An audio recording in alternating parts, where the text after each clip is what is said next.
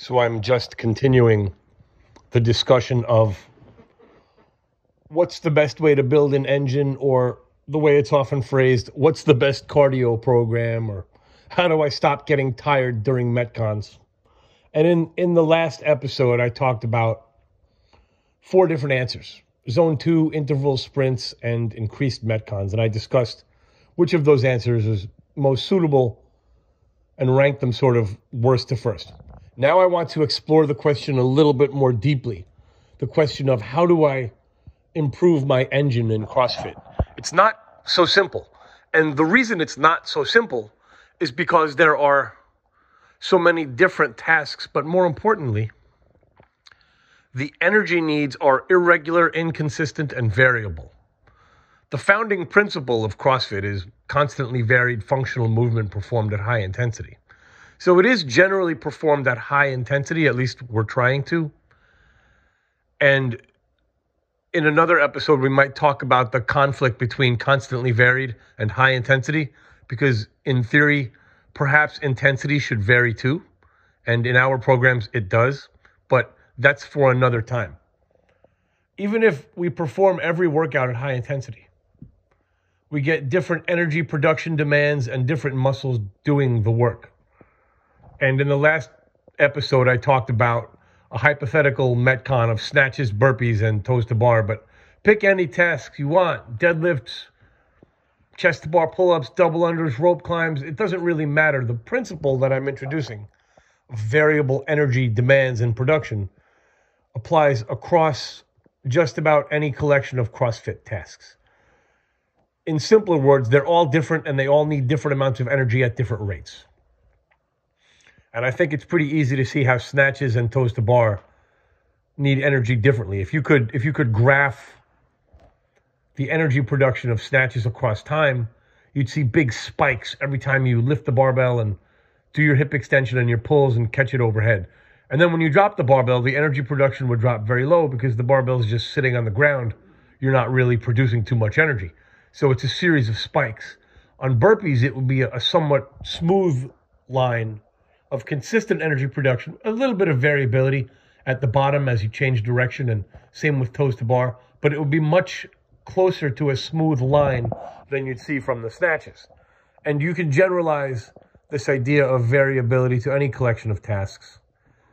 And also we can say that the muscles working snatches, toes to bar, burpees are very different, and muscles throughout the body are not the same.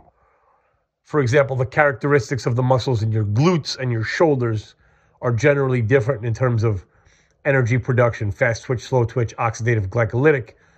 The cells of your body are not uniform in terms of energy production. They're localized. That's something we'll get into later as well. So when we look at the traditional answers to cardio questions, go long or do intervals or do sprints, the reason those are partial solutions, they're solutions and they're valid, but the reason that they're partial solutions is that they come from a world of capacity and endurance training, generally speaking, where the energy production and the muscles doing the work are uniform or near uniform, or consistent throughout the event. And if you take something like a 5K row, a reasonably fit person will run a 5K in 18 to 20 minutes. That's about a 6-minute mile. And if you see times getting under 15, you're getting into the world of the competitor. So 18 to 20 minutes. So it's a similar time domain to what we might see in some of the longer Metcons. And in a 5K run, your energy production is basically constant. The race starts or the run starts. You reach your speed and you roughly stay there for the whole race. Your energy production doesn't change that much. It might increase if you go up a hill or you accelerate to overtake someone, or it's the end of the race and you're going to do your kick. Obviously, then your energy production will surge. But for the majority of the race, it doesn't really change. That's completely antithetical to CrossFit. Completely antithetical. CrossFit, it changes every rep, between reps, among different energy production tasks. So some of the guidance from the capacity or endurance world, that's why we said it's only a partial solution.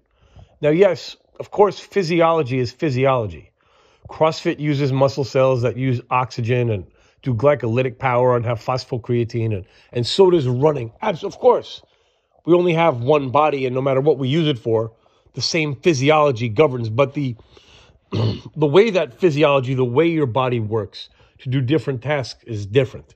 And that's why something like going long is only a partial solution. Zone 2 work, or going long, increases oxygen delivery to working muscle cells. That's fine. That's great. That's an incredibly desirable adaptation. And it also, to some extent, improves the fat burning ability, or improves your reliance on fat as a fuel source versus glycogen, which for endurance events can be especially useful because glycogen depletion is a component of fatigue. And if you can increase the amount of calories you get from fat, you'll preserve glycogen longer, which allows for increased intensity for a longer duration, which is, of course, a highly desirable adaptation. So that's zone 2. But it only really activates or recruits slow twitch muscle fibers. And in the case of running, it's really only the muscle fibers involved in running, which is a unilateral hip flexion, or a hip, knee, ankle flexion and extension. That's what running is. You flex your hips, knees, and ankles of one leg, and then you extend it, and you repeat that process. So those muscles do a ton of work, but that's not really going to carry over directly to toes to bar or snatches exactly. It's a bit different. So the long, slow stuff is awesome because it increases your stroke volume or blood pump per heartbeat. It doesn't do anything for fast twitch muscle fibers. We talked about that a little bit in the last episode. You can't increase the performance of fast twitch muscle fibers with increased oxygen supply. So that's why when you start bringing over ideas from the endurance or the capacity world, they're going to be partial solutions. Likewise, intervals are a partial solution. Sprints, partial solution.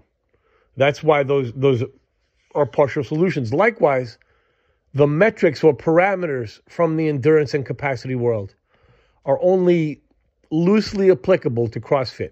The two big ones that we hear all the time are VO2 max, or ability to maximum oxygen consumption, and lactate threshold, which is the intensity at which the amount of lactate produced in your body equals the amount at which it can be reduced or removed. VO2 max, maximum oxygen consumption, is something we usually see at very high levels in athletes like cross-country skiers, triathletes, etc. And that makes sense. They're doing a lot of slow twitch, very long, multiple large muscle group work, especially cross-country skiers. CrossFit athletes at the high levels, the games level, will have a high VO2 max, but it won't be as high as the super elite endurance athletes.